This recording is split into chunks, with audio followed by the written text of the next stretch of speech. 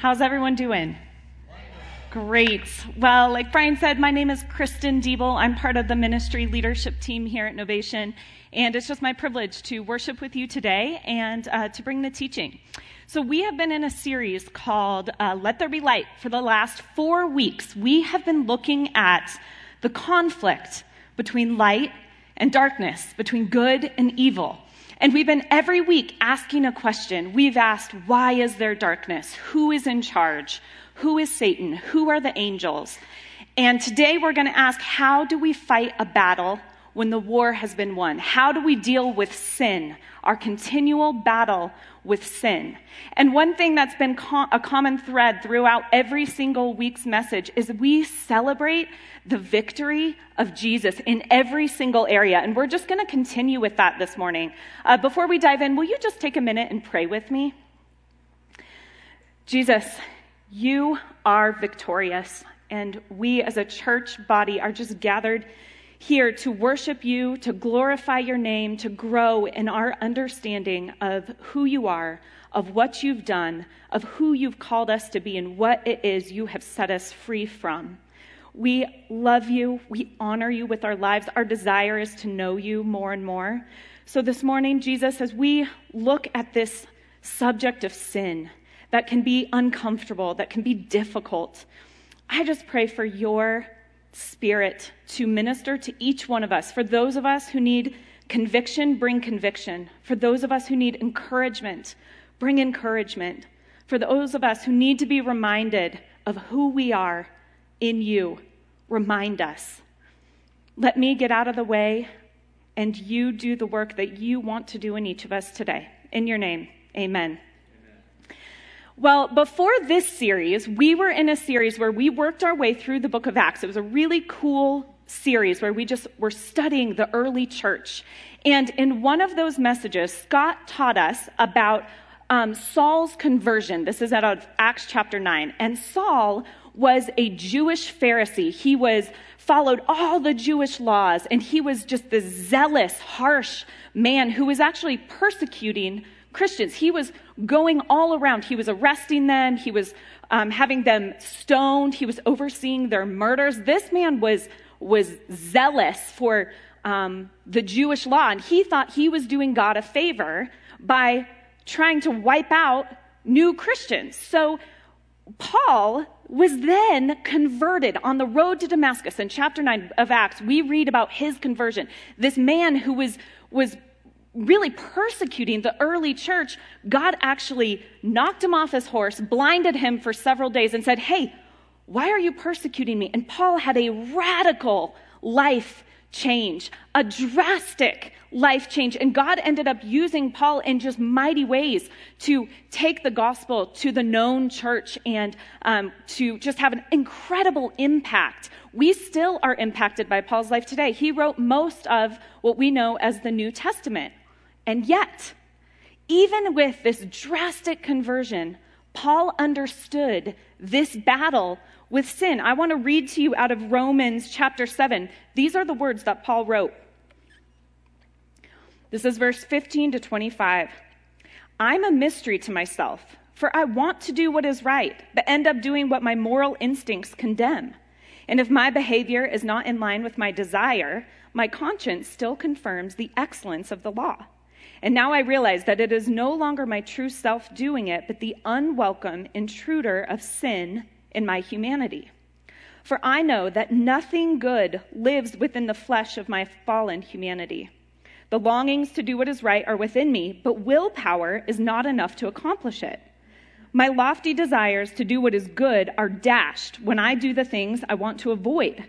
So if my behavior contradicts my desires to do good, I must conclude that it's not my true identity doing it, but the unwelcome intruder of sin, hindering me from being who I really am. Through my experience of this principle, I discover that even when I want to do good, evil is ready to sabotage me. Truly, deep within my true identity, I love to do what pleases God. But I discern another power operating in my humanity, waging a war against the moral principles of my conscience and bringing me into captivity as a prisoner to the law of sin.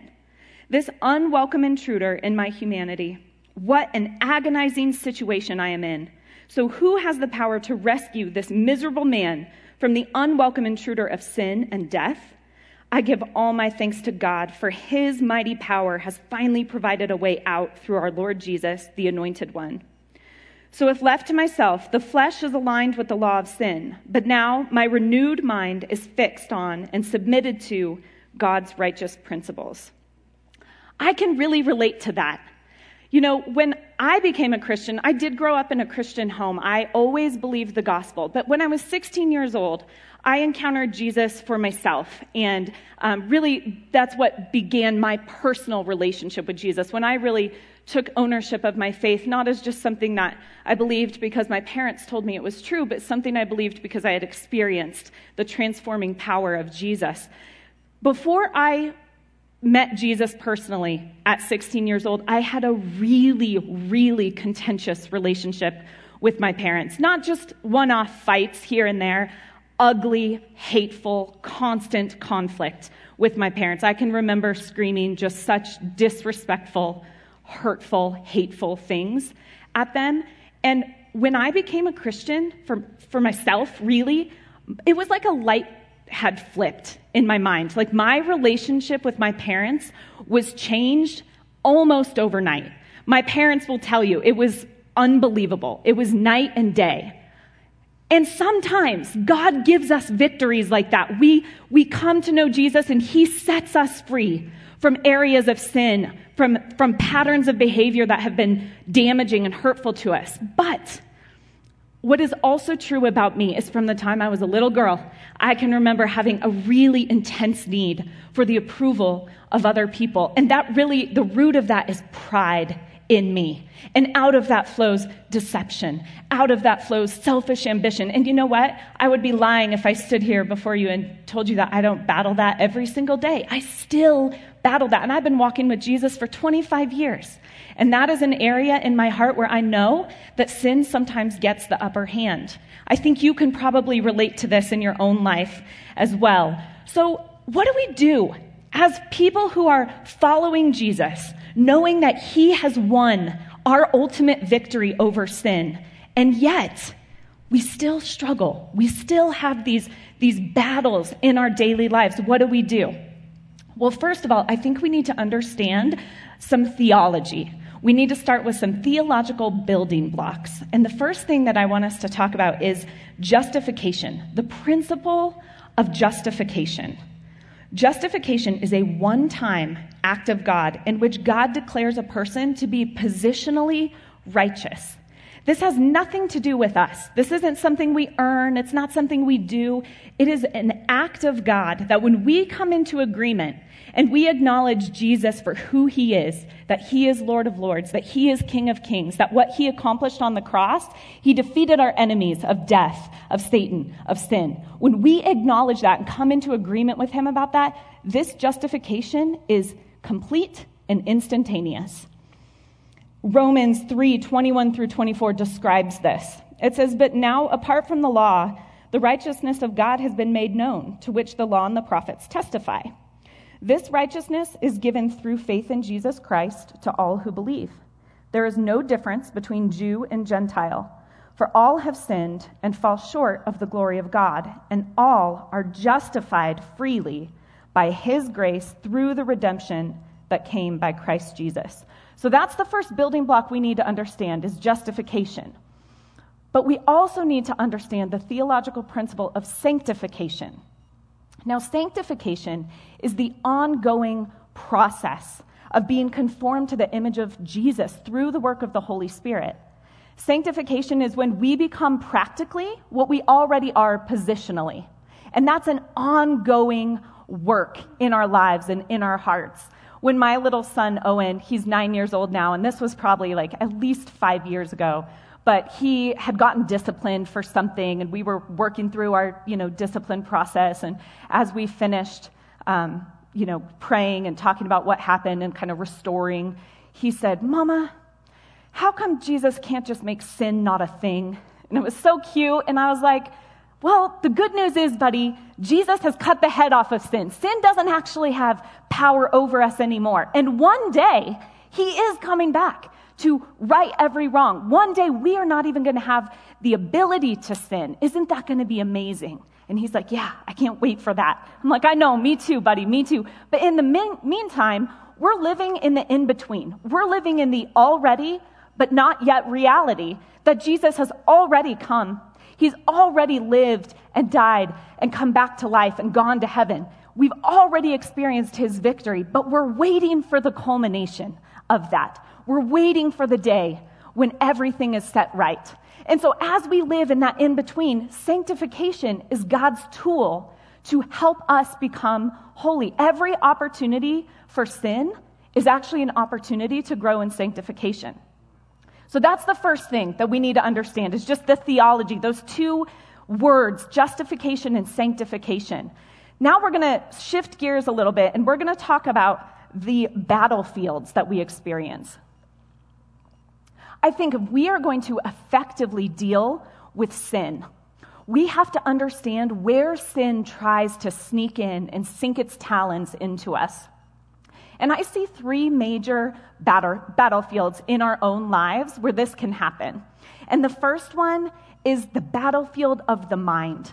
The way that we think, our thought process, the way that we experience our emotions, and then the story that we tell ourselves about that emotion or that relationship or that situation. Our thought process is where this first battle might take place for us. So what do? Well, I think there's a couple things. We can recognize when we're falling back into old ways of thinking. In 1 Peter 1, 13 through 15, it says, "So prepare your minds for action and exercise self-control." This starts in our mind. Prepare your minds for action. Put all your hope in the gracious salvation that will one day come to you when Jesus Christ is revealed to the world. So you must live as God's obedient children. Don't slip back into your old ways of living to satisfy your own desires. You didn't know any better then. But now you must be holy in everything you do, just as God who chose you is holy. It starts by us recognizing when we slip back into those old ways of thinking that lead to old ways of living. And then what we need to do is we need to actually take captive our thoughts. Sometimes it's easy to feel like, well, I'm just kind of at the mercy of my thoughts. I can't help it. I didn't mean to have that lustful thought or that selfish thought. It just happened to me. No, that's not what Scripture tells us. In 1 Corinthians 10:5, Paul writes, "We can demolish every deceptive fantasy that opposes God and break through every arrogant attitude that is raised up in defiance of the true knowledge of God. We capture like prisoners of war every thought and insist that it bow down in obedience to the Anointed One." We have control over our thoughts. When we recognize old patterns of thinking, when we recognize sinful thoughts that don't align with who Jesus is, we stop and we take them captive and we turn them around and we preach the gospel to ourselves and change our thinking. This is how we renew our minds. In Romans 12:2, it says, "Do not conform to the pattern of this world, but be transformed by the renewing of your mind. Then you will be able to test and approve what God's will is, his good, pleasing, and perfect will." We need to be transformed by the renewing of our minds. And the reason this is so important is because what we live out begins with our thoughts. What eventually results in action in our relationships, in our work, in our school, in every area of our life, it begins with our thoughts. And that leads us to the second battlefield. The second battlefield is the battlefield of the flesh. And when I say the flesh, I am referring to the ways in which sinful thoughts lead into sinful action, into sinful ways of engaging the world, ways that have not been submitted to Jesus and to the gospel, but are the result of our own natural inclinations towards sin.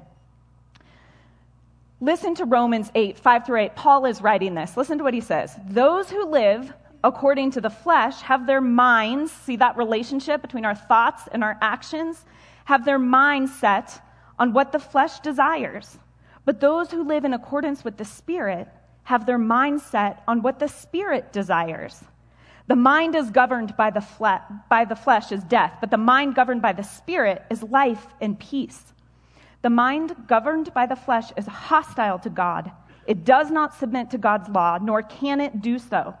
Those who are in the realm of the flesh cannot please God.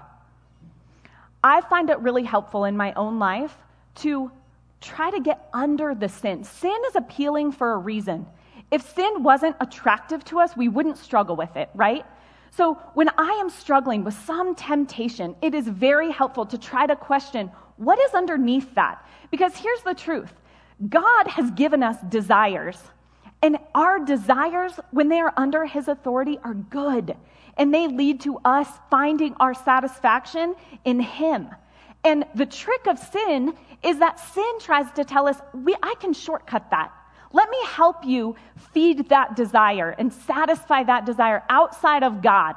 And when we give into that, every single time, we are disappointed, we are broken, our relationships suffer, our character is corroded.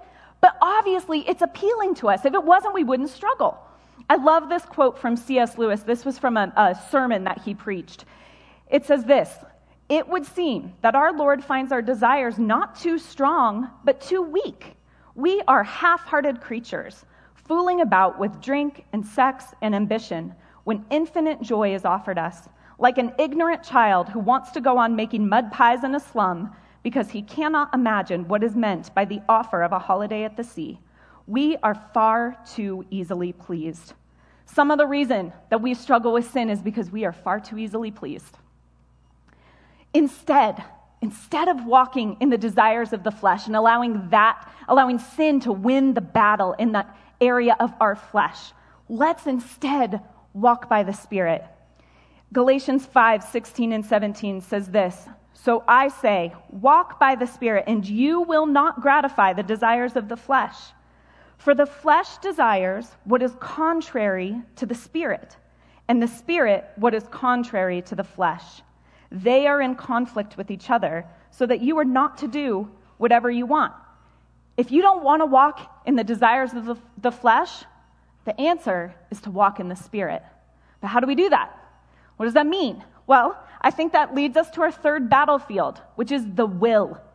If you want to walk in the Spirit, align your will with the will of God. It is our natural inclination to want autonomy, to want independence, to want to call the shots in our own life. My daughter Audrey, she's 16 years old now, but when she was a really early talker, so she was probably only a year and a half. And everything that happened, if she wanted juice, she wanted to get a toy out, whatever it was she was doing, "Audrey, do it self." That's what she said all the time. "Audrey, do it self." And that's cute when you're a toddler, but it's not so cute when you're an adult, right? Yet that's what we do. To God, we're like, I want to do it myself. I want to call my own shots. I want to do it my own way. If you want to walk in the Spirit, align your will with God's. Submit to his authority. Obey him. Study the scriptures and find out what he says to do, and then do it. Even if you don't want to. Even if it's difficult. Align your will with God's will. We're called to this. Ephesians 5:8 and 10 says, "Live as children of light, for the fruit of the light consists in all goodness, righteousness, and truth. And find out what pleases the Lord." Let's find out what pleases the Lord. When I was a pretty new Christian, I memorized Proverbs 3:5 and 6. And it's a principle for us to live by. And this principle says, trust in the Lord with all your heart. Don't depend on your own understanding. Seek his will in all you do, and he will show you which path to take. That's how we align our will with his. We find out what pleases the Lord. We seek his will in all we do, and then we obey. We walk in obedience. All right, we've talked about the theology. We've talked about the 3 battlefield areas. Now we need to talk about strategy. So how do we do this practically? This all sounds great, but how do we practically find freedom in our daily battle with sin? I want to give you 3 strategies that I see as tools for us to use. Now, I feel like this is not super fun. Like, who wants to talk about dealing with sin?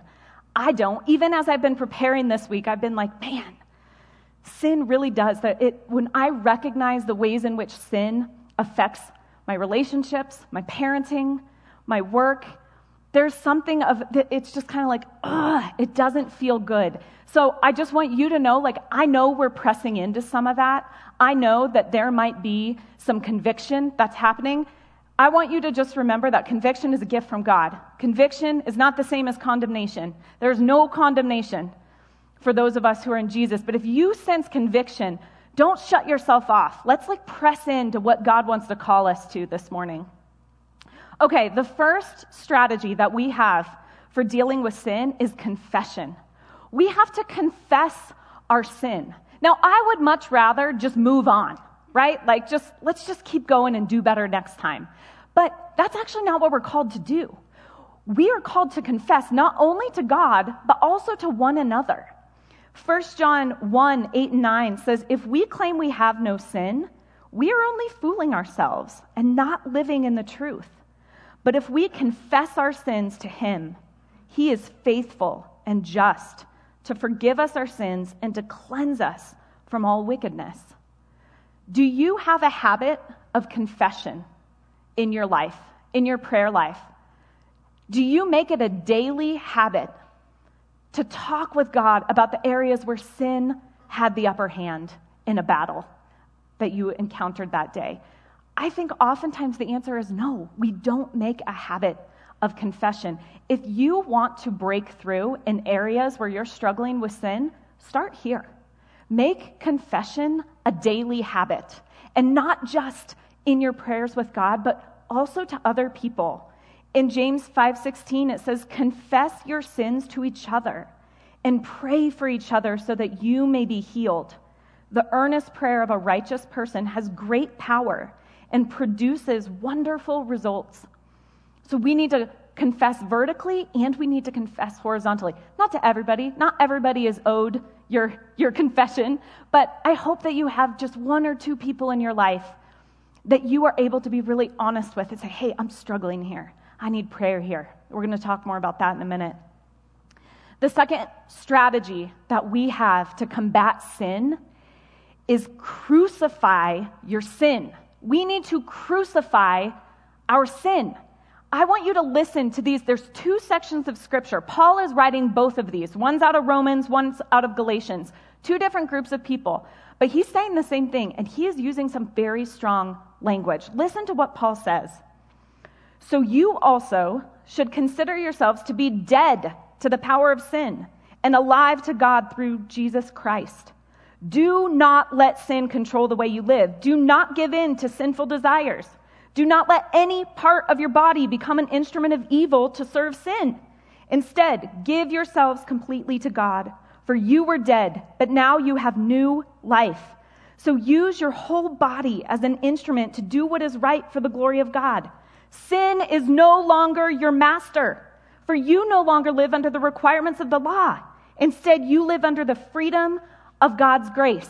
And then again, listen to this language out of Galatians. He's saying the same thing, just a little differently. Those who belong to Christ Jesus have nailed the passions and desires of their sinful nature to his cross and crucified them there. Since we are living by the Spirit, let us follow the Spirit's leading in every part of our lives. That is strong language. We are to nail our sinful desires and passions to the cross. We're not called to coddle sin. We're not called to flirt with sin. We're called to crucify it, to kill it. When I was younger, before I got married, I desperately wanted to be married. I desperately wanted a relationship that would complete me. And I would read these romantic comedy books and watch these romantic comedy movies. And this desire for this relationship, it had become sin in my heart. It had become adulterous. I was idolizing if I could just have this perfect relationship. Like that would be what I would be happy. I would be satisfied. And I was convicted. I could no longer read the romantic comedies. Not because in and of themselves there's anything wrong with romantic comedies. I mean, I love some romantic comedies. But there comes a time where we have to close the door on sin. If you're struggling with pornography, do you have protection on your phones, on your devices? Does somebody else know you're struggling? Or do you in the dark commit yourself? Oh, I'm not going to do that again. I'm not going to do that again. But then what happens the next time? The same thing happens again because we're not crucifying our sin. Don't coddle it. Don't flirt with it. Let's commit this morning, whatever it is you're struggling with, crucify your sin if you want to find freedom from it. And then thirdly, our third strategy that we have to deal with sin in our everyday lives is to live in community. To live in community. We were created in the image of God. We reflect a God that is in constant relationship. The Father, Son, and Holy Spirit are in constant, perfect unity and relationship. And we were created to reflect that image. We also were created to live in community. It's a part of who we are. We need each other. We can't actually find freedom and success in battles against sin by ourselves. We really need one another. Galatians 6:1-2 says, "Dear brothers and sisters, if another believer is overcome by some sin, you who are godly should gently and humbly help that person back onto the right path.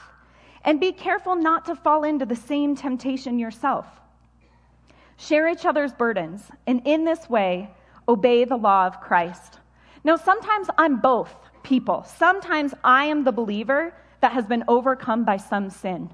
And sometimes I'm the believer who gently and humbly helps somebody else back onto the right path. But we can't do that by ourselves. We need to be in community with one another. At Novation, we provide a lot of different opportunities for people to live in community. It's one of our core values. And one of the ways that we offer community is through core groups. Now, core groups are kind of an organic, small group of either men or women that agree to meet together and to be accountable for each other, to dig in to some of the hard stuff. And I'm in a core group. And for a season, when me and my core group would meet, every single week we would ask each other, where did sin have the upper hand this week? Where did you struggle with sin? Who wants to be in my core group? Anyone? Right? But you know what? It was so good. It was so good to have that regular rhythm of confessing to one another, of praying for one another, of lifting each other up, because we're called to it. In 1 Thessalonians 5:11, it says, "So encourage each other and build each other up, just as you were already doing." We need one another. We have these strategies that we can put into place in our life. We can confess our sin, crucify our sin, and live in community. But ultimately, behavior modification, it's never going to work. We can only modify our own behavior so far. We don't just need more discipline or more willpower. We need to realize the victory that we have in Jesus. And that's really where we're going to end today, is just recognizing and glorifying Jesus because of what he did. In John 10:10, Jesus is speaking and he says, "Listen, the thief comes to steal and kill and destroy, but I have come to give you life and give it to you in abundance." God's desire for you is to walk in freedom, to walk in the abundant life that he offers. And we end up playing with mud pies instead of enjoying the holiday at sea that he offers to us. Let's break free of that this morning. If you are a believer, Jesus says, anyone who is in Christ is a new creation. The old has gone and the new has come. You are a new creation in Christ. You are no longer identified by your sin or by your struggle. That's not who you are. You are a new creation in Jesus.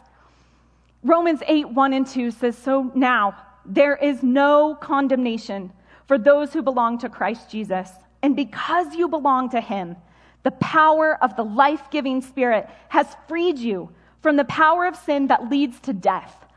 So how I want to end today, the worship team is going to lead us in another song. And I would like to ask our ministry leaders, home group leaders, prayer team, would you make yourselves available, not necessarily up front, just wherever you want in the room. Let's not leave this morning without taking the opportunity that we have to join together in prayer with another believer. Grab your sister, grab your friend, whoever you came with today, or find your home group leader, find a ministry leader. We want to pray for you. We want you to leave here walking in the freedom that was purchased for you on the cross. Sin does not have the final say. You do not have to be stuck in enslaved to sin, enslaved in patterns of behavior and habits that are detrimental to you, to your relationships, to your family, to your community. Let's be free of that. Let's celebrate the victory that we have in Jesus. So we're going to go ahead and head back into worship. Please take this opportunity to get prayer if you need it, to worship God, to just pour your heart out to him. I'm going to pray and we're going to head into worship. Jesus, you are so, so good. Your victory is what I'm putting all my hope in. I know in and of myself, I cannot combat sin on my own.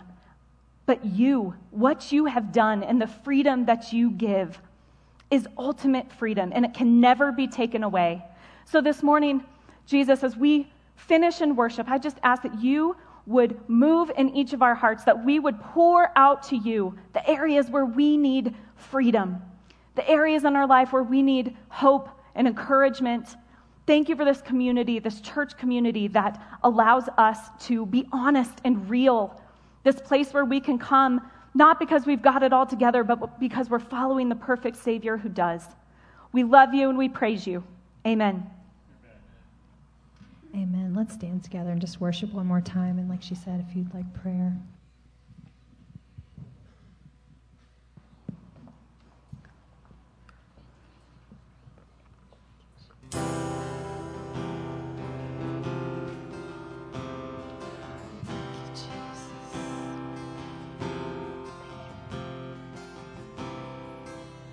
Are you hurting and broken within, overwhelmed by the weight of your sin?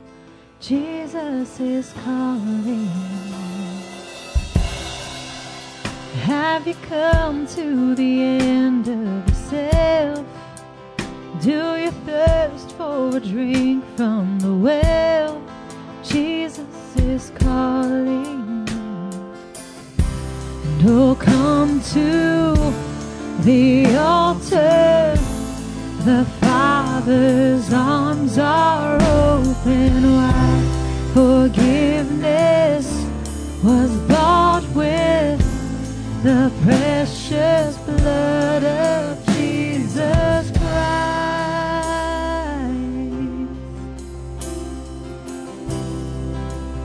Leave behind your regrets and mistakes. Come today, there's no reason to wait. Jesus is calling. And bring your sorrows and trade them for joy. From the ashes a new life is born. Jesus is calling. And oh, come to the altar.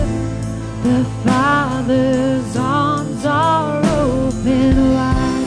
Forgiveness was bought with the precious blood of Jesus Christ.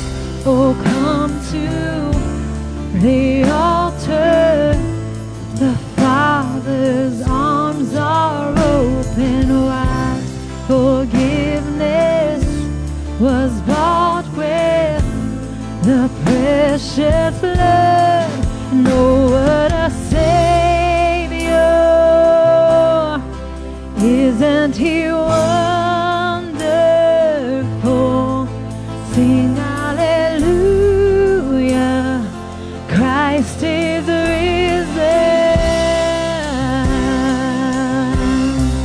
Bow down before him, for he is Lord of all.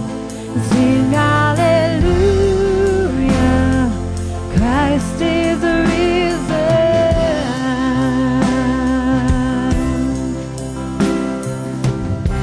And oh, come to the altar. The Father's arms are open wide. Forgiveness was bought with the precious blood of Jesus Christ. Oh, come to the altar. The Father's arms are open wide. Forgiveness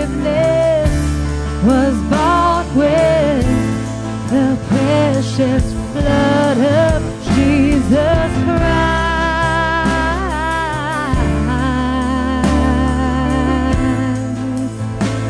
The blood of Jesus Christ.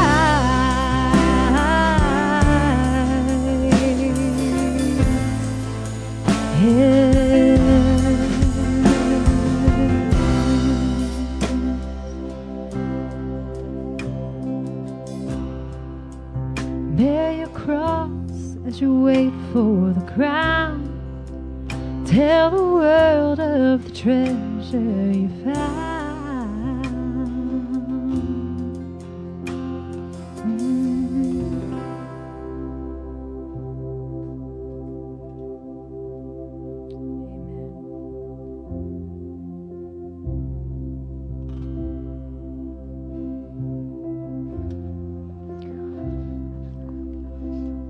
Well, everyone, thank you for coming today. Thank you for worshiping with us.